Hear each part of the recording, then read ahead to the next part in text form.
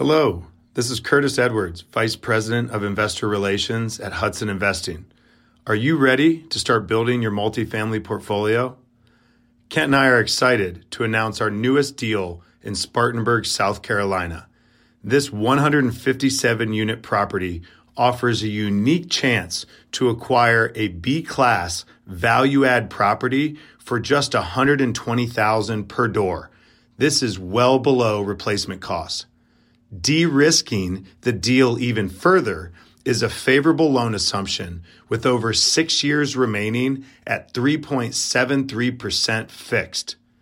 With 50 economic development projects underway and 70,000 jobs within a 20-minute drive, the South Carolina upstate region is primed for above-average job, population, and rent growth. Don't miss out on this exclusive deal. Find the link in the description notes to learn how you can invest. My brother and I, we were actually sitting down we're about 5 or 6 years old in the dining room eating like Roman noodles and cut up hot dogs. And then as soon as we go upstairs, a bullet comes right through the back patio where we were sitting. Welcome to Ritter on Real Estate, the show about how to passively invest like a pro. On each episode, I interview real estate experts who give their top investing advice, strategies, and tools, and I break down their insights into practical steps to avoid the pitfalls and make better investments. I want to help you passively invest like a pro. This is Ritter on Real Estate, and I'm your host, Kent Ritter. Hello, fellow investors. Welcome to Ritter on Real Estate. I'm very excited to have my guest on today. He's kind of a local legend around town here. I think everybody in Indianapolis knows who my guest is. And so without further ado, it's Sterling White. He's the principal of Sonder Investment Group. He has 18.9 million assets under management, which includes 400 apartment units throughout the Midwest. He's also a BiggerPockets contributor. And he's a former world record attemptee. So we'll have to dig into that a little bit because that's a very interesting fun fact. So thank you, Sterling, for being on the show. Yeah, so everyone go ahead and strap your seatbelts in and also tie your shoes as tight as you can because we're going to take you along for a ride. Right on, man. Well, awesome. So yeah, I want to start there. I want to start with your story. So help our listeners understand a little bit more about you and maybe sprinkle in a little bit about that world record too. Oh gosh. So yeah, quite a bit. I'll give everyone a Cliff Note version. So born and raised here in Indianapolis, Indiana. Kent mentions a legend. I don't know about that. So much more to go, of course, but born on the not so good parts of the city where you wouldn't want to walk your dog at night or even during the day. And when people map out Indianapolis, they would put that in the red zone. But in essence, is single mother, fraternal twin brother, grew up in Section 8 housing, welfare, food stamps. And I just remember at one point, Kent, my brother and I, we were actually sitting down we're about 5 or 6 years old in the dining room eating like Roman noodles and cut up hot dogs. And then as soon as we go upstairs, a bullet comes right through the back patio where we were sitting. So I may not be here, he may not be here, but just ended up using that as fuel versus being a product of the environment. Entrepreneurship came into existence for me. That whole spirit was I had to figure out a way to earn money in the legal sense. First product was Kool-Aid. Second was Pokemon cards. And fast forward, how I got started in real estate. This was 2009, construction side. Shortly after that, got into the investing at 23 years old, bought a single family house, no money out of pocket. Fast forward from that, 150 single families. And then in 2017, made the entire shift to multifamily. And the very first deal I acquired in 2017 was a 46 unit deal. And yeah, fast forward to where I am now is the most I was at 600 units and have since sold some and now just under 400 units at this present time. So more than happy to go back to the world record attemptee, but I know there's quite a bit to unpack there. No, man, that's obviously an awesome story of resilience and of just the entrepreneurial mindset, which I love. I mean, you were hustling from the beginning with Kool-Aid and Pokemon cards. So you're probably a force to be reckoned with out there in the schoolyard. So a couple things there. One, yeah. Okay. So what is the world record? What was the attempt? I'm super curious. Okay. So I read this book called The 4-Hour Workweek, which is by Tim Ferriss. And along with other practical things I got from it was picking a goal that scares the absolute this is probably not, so I'll keep it crap out of you. So I don't want to have the E sign next to this episode on iTunes. But so from that is I picked one goal that really scared the living crap out of me. And that was attempting a world record. And so the record was world's fastest fireman carry mile. So what I do is I'm not a fireman, for those of you who are curious. I just carry someone in a fireman's position. And those of you who are visually seeing this, you can actually do it. Those of you who are not, you'll have to hop on YouTube or somewhere else. But in essence, I carry someone of equivalent weight, fireman's position, and I have to beat a specific time, which was 11 and a half minutes.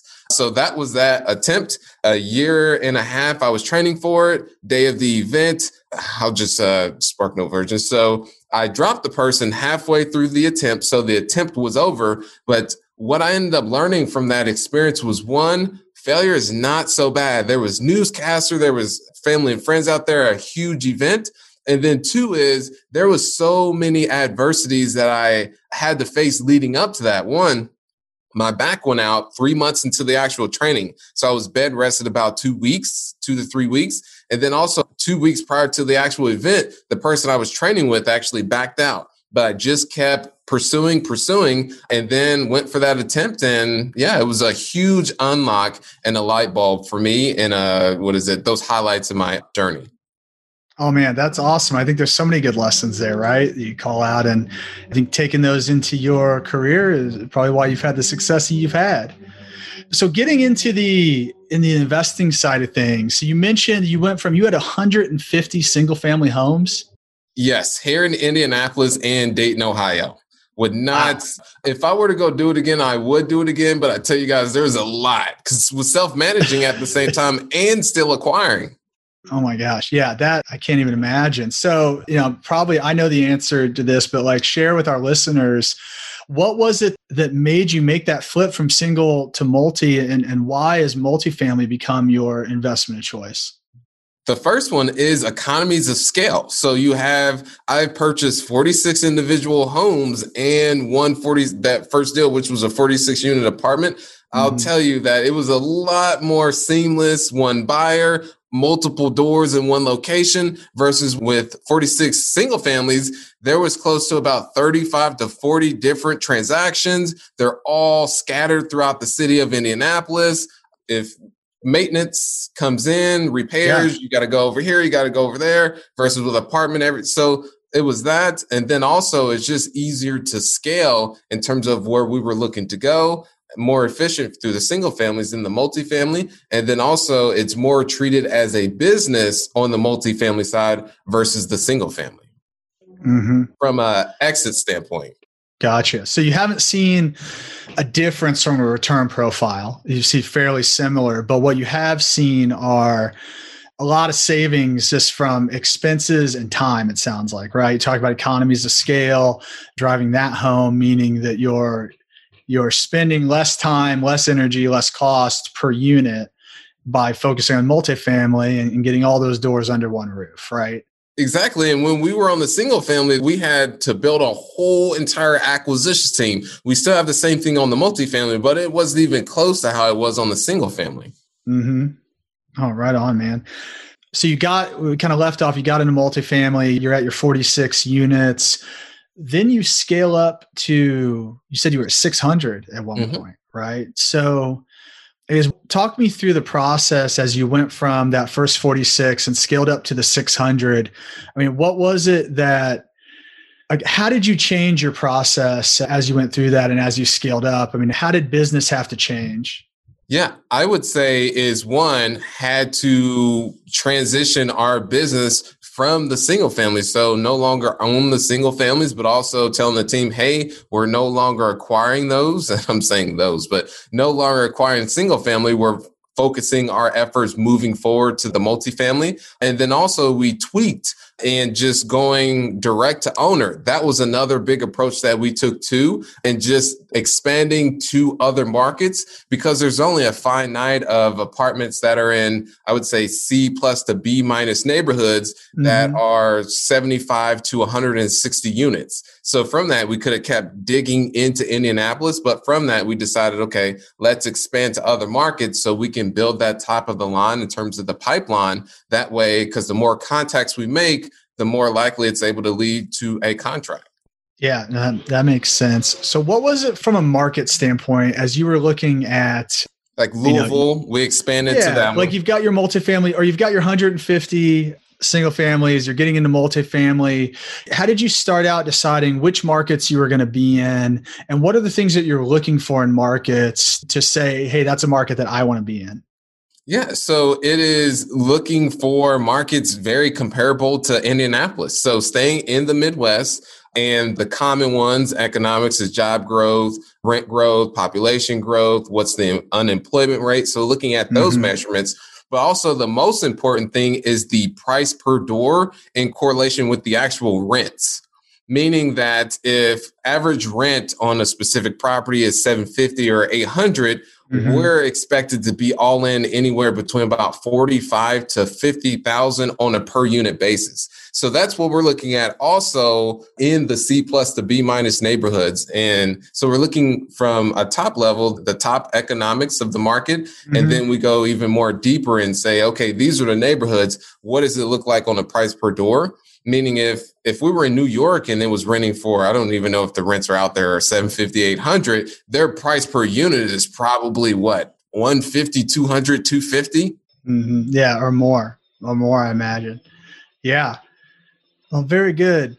So Sterling, as you're evaluating deals and getting down to the particular property, I mean, what are the things that you're looking for on that property that make you think this deal is going to be a success? I mean, are there things as you've acquired your 600 units that you start to see in common among properties that have done well?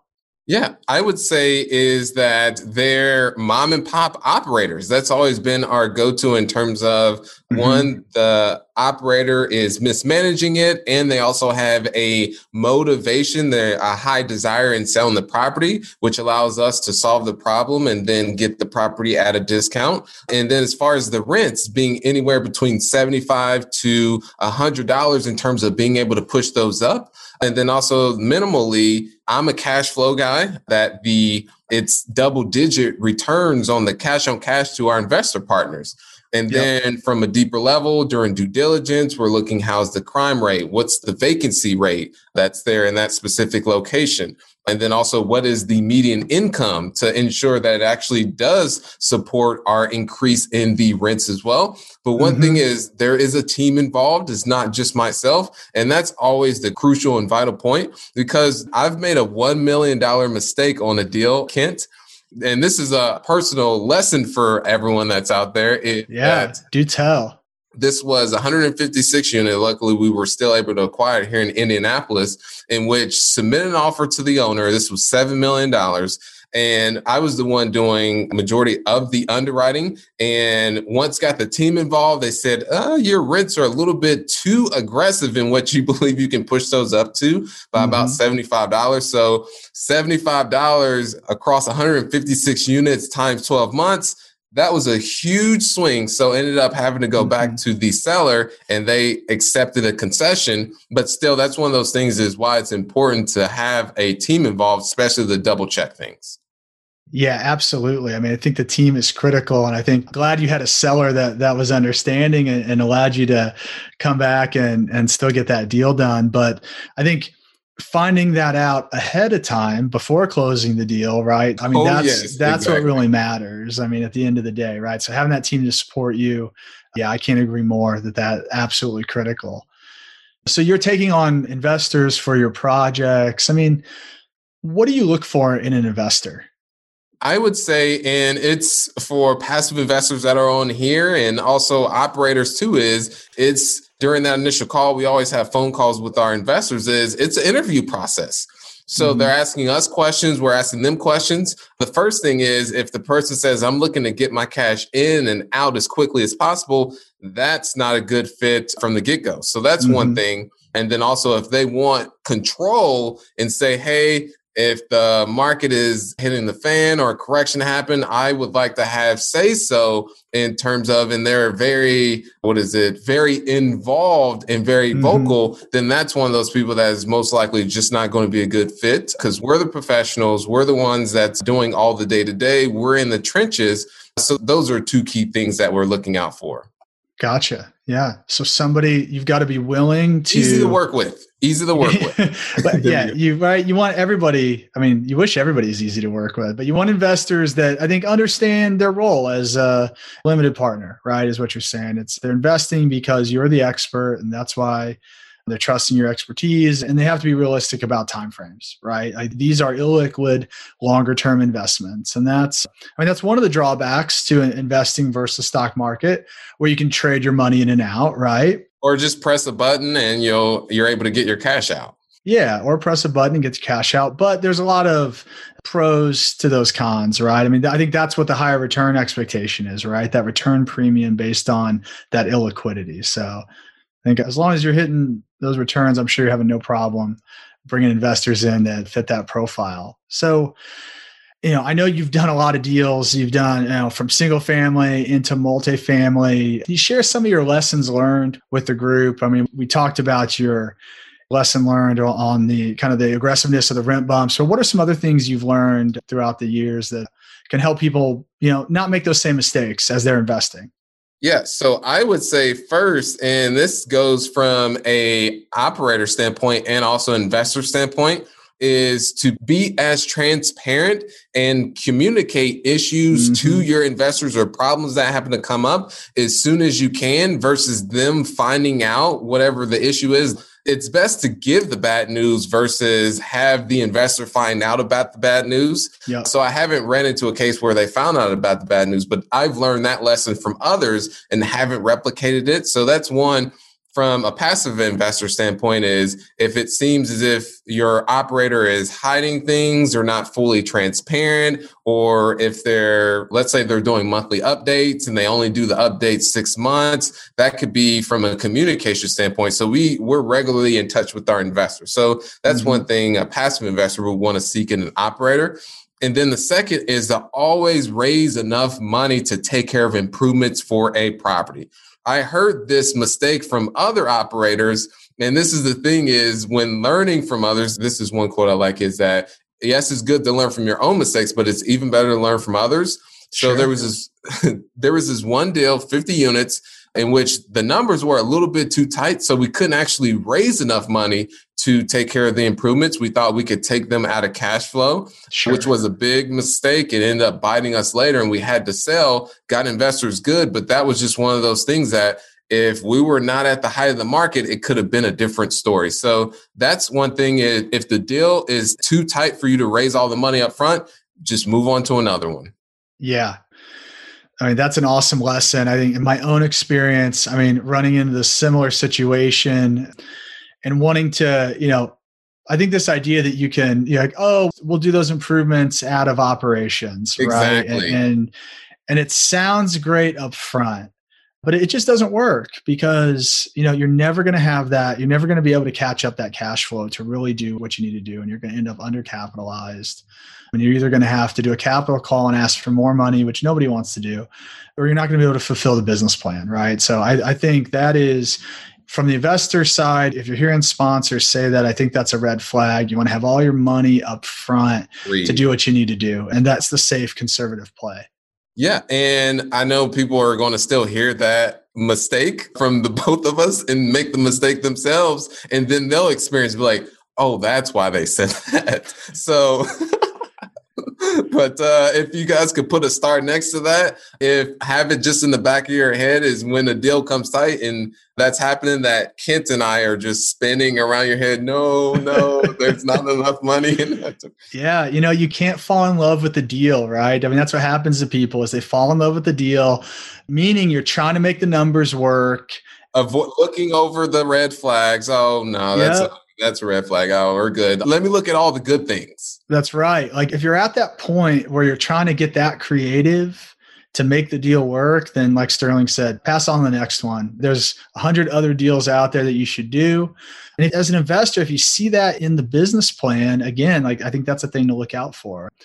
The other one I like to call out is just the assumed refi. I'll just throw that in there. I hate to see that in underwriting because there's just so much that could happen. You may not be able to refi, may not be the right time, may not be able to find the bank to do it. Rates may go in the wrong direction. So assuming that's going to happen and baking that into the underwriting and then talking about those returns, I think just is not the conservative approach to take. So, which I think if you're investing, you're thinking about your own money, you don't want to know what the best case scenario is, right? You want to know what the most likely scenario is. You want to know what the worst case scenario is. Yeah, so protecting your downside and taking calculated risk. Yeah, exactly right. Like it's more about, first rule is don't lose the money, right? Exactly. And rule number 2 is refer back to number 1. Exactly right. Exactly right.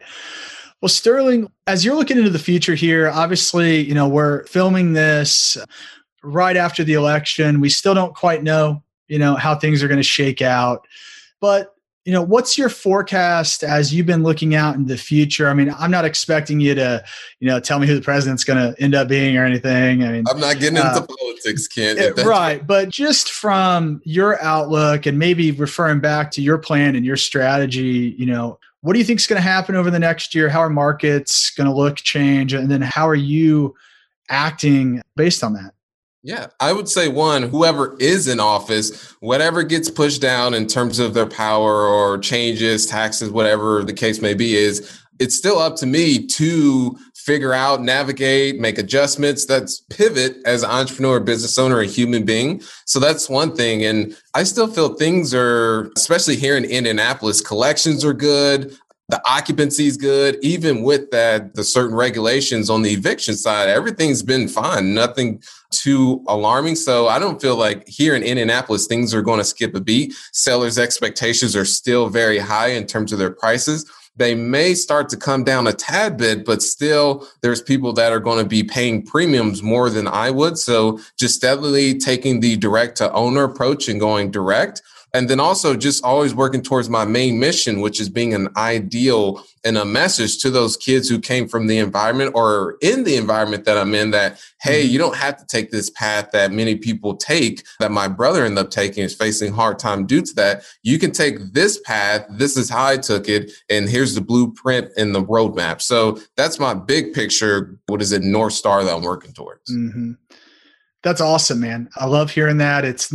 You're taking accountability is what you're doing, and you're taking accountability to say, no matter what the external factors are, I'm nimble and I'm going to figure it out. Right. And you're going to adjust and you're going to pivot, like you said. So love that attitude. And that was a question I asked my little one. So I have an 8-year-old. Just imagine me with a full head of hair like Tarzan. and so I asked her, what are things we can control and what the things we can't control? And she said, we can control what goes on the inside. And from that standpoint, but we can't control what goes on externally. So it's the same thing that goes back into the election. Whatever happens, it is what it is. But I know that whatever the case is, that me as a person, I still have to figure it out. Yeah. Oh, I love that. I mean, you're teaching mindset to your 8-year-old. I mean, that's what it's all about, right? Like that's the key to success. That's it. Just, you just took my key to success. Man. Well, I'm going to steal your thunder, but it's the most important thing, right? I mean, like you said, you can control how you react to the situation. You can't control the situation, but you can control your reaction. And that's the key to, I think, being an entrepreneur and being an investor too, right? Is like, the worst thing you can do in the down market is panic and sell, right? You got to be able to hold steady and see through what's going on, have a vision, and find those opportunities. And I think that's what you've done, and I'm sure what you'll continue to do, man. So I appreciate you giving your wisdom here on the show today. Oh, for sure. So last segment that we have before I let you go is the keys to success. And want to ask you a couple questions here and get your thoughts to help everybody else level up out there. So what is the one question that every investor should be asking their deal sponsor before they make an investment? Oh, gosh. Man, you asked this at the beginning and I should have queued something in is Tell me about the deals that didn't go according to plan and how'd you end up navigating through those?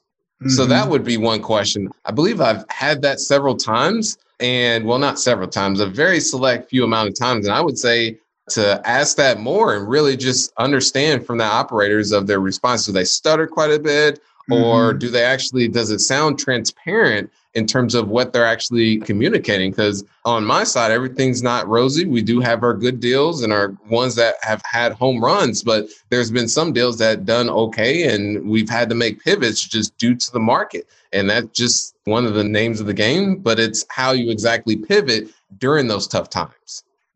Yeah, I think that's a great question. And you're looking for, sounds like, one, their response. I mean, are they being honest? Are they being transparent? But two, yeah, their ability to pivot and be nimble. I think that's a key quality to any sponsor success. So I think that's a really insightful answer. Next question, what are you most proud of in your career? I would say what I enjoy most is the DMs and the people reaching out to me via email that say, thank you so much, Sterling, for the information that you put out there. I've been able to get my first deal. It's changed my life, my mindset. I've been able to overcome limiting beliefs. So that's what I would say I'm most proud of in terms of I really don't look at myself as like a motivational speaker or anything. I just share my story in hopes that it does provide some fuel and insights to others that, hey, wherever you are in life, that there's still a way for you to get to where you're going. Instead of complaining, just ask better questions. How can I do something versus just complain and not do anything about it? Mm-hmm. Awesome. And what's one book that everybody should be reading? If you haven't read it already, there is a book, Shoe Dog, that is by Phil Knight. Have you read that book, Kent? No, I haven't. I'm going to have to check it out. Yeah, it's a fantastic book. Phil Knight is the founder of Nike. Yeah. And this was one book I read and I stayed up all night, multiple nights reading it. And it felt like I was actually there in multiple times. It was that well written. Awesome. Yeah, definitely adding that to the list. And last but not least, what is your number one key to success? Mindset. Huge. I feel I could share all the tactics, the strategies, the tools, but if someone doesn't have the right mindset, it's like a thermostat. Their mindset, they could be capped out at 50 degrees. And in order for them to get that first deal, they need to be at 60 degrees. So they'll always find some way to sabotage themselves if they don't have the necessary, let's say they have a limiting belief, or let's say someone wants to be a millionaire. However, they have a limiting belief that says wealthy people are bad people or rich people. In order to get to that point, they have to do unethical things. And if someone money is evil, right? Yeah, exactly. Money is the root of all evil. So it's one of those things. That's your thermostat. So if you're at 50 degrees and in order for you to become wealthy, you need to be above that. And unless you don't have the right mindset, you'll never get past that threshold. So no, that's awesome, man. I couldn't agree more. One follow-up bonus question to mindset. What do you do to develop and maintain your good mindset? I would say one, I don't watch the news in terms of what's going on with the election, all politics and that. I understand to a minimal, like on a high level, because people inform me and all. Yeah, I don't want to go there, but I didn't even know the NBA playoffs was the NBA playoffs until like when the Lakers won the championship. So that just goes to show you how much so that's one thing, is cutting out the news. And then on a daily basis, I'm always listening to something that is self-improvement. And what really helped me in my early 20s when I took a different trajectory in life, when I had this like good experience not good experience, but this aha light bulb experience that I started on the self-improvement path and really started feeding my mind positivity, replacing a lot of limiting beliefs with more empowering ones. Yeah, that's awesome. Awesome. So keep the garbage out. Don't listen to the evening news, right? Yes. Or really most of what is out there these days. But yeah. And two, then feed yourself positivity. So you listen to something positive every day. Yeah. Right? And third is if someone is toxic that's around you, even if, I don't even want to say family member, but even if it's friend, you just have to cut them out because they're just going to keep draining you. And it's like crabs in a barrel, I believe is the analogy, is you're that one that's looking to get out and they'll just grab you right back in. Yeah. Yeah. I mean, there's so much to that. Like, I mean, maybe it's cliche, but you hear about, you are the average of your 5 closest people or whatever it is. But I think that really is true. I mean, you're going to achieve or basically not achieve similar things to what those around you are doing, right? So you surround yourself by good people, feeding yourself positivity, keep the negative things out. And yeah, man, I think those are all great tips. I appreciate you giving us those little tidbits at the end. Well, Sterling, man, it's always a pleasure to connect. Thank you so much for coming on the show and giving value to our listeners today. How can folks get a hold of you if they want to hear more about your story? Yeah. So one is you can follow me on Instagram. It's Sterling White Official. One more time, that's Sterling White Official. And then also my company website is sonderinvestmentgroup.com. That is SONDR investmentgroup.com. Awesome. And we'll put all that in the show notes so that you guys can reach out to Sterling. So Sterling, thanks again. And always a pleasure, man. Can't wait till next time. All right. Thanks for listening to another great episode of Ritter on Real Estate. Hit the subscribe button to make sure you don't miss out on the content that will make you a better investor. Also, visit KentRitter.com for articles, videos, and tools curated just for passive investors. Until next time, this is Kent Ritter with Ritter on Real Estate. Now go out and invest like a pro.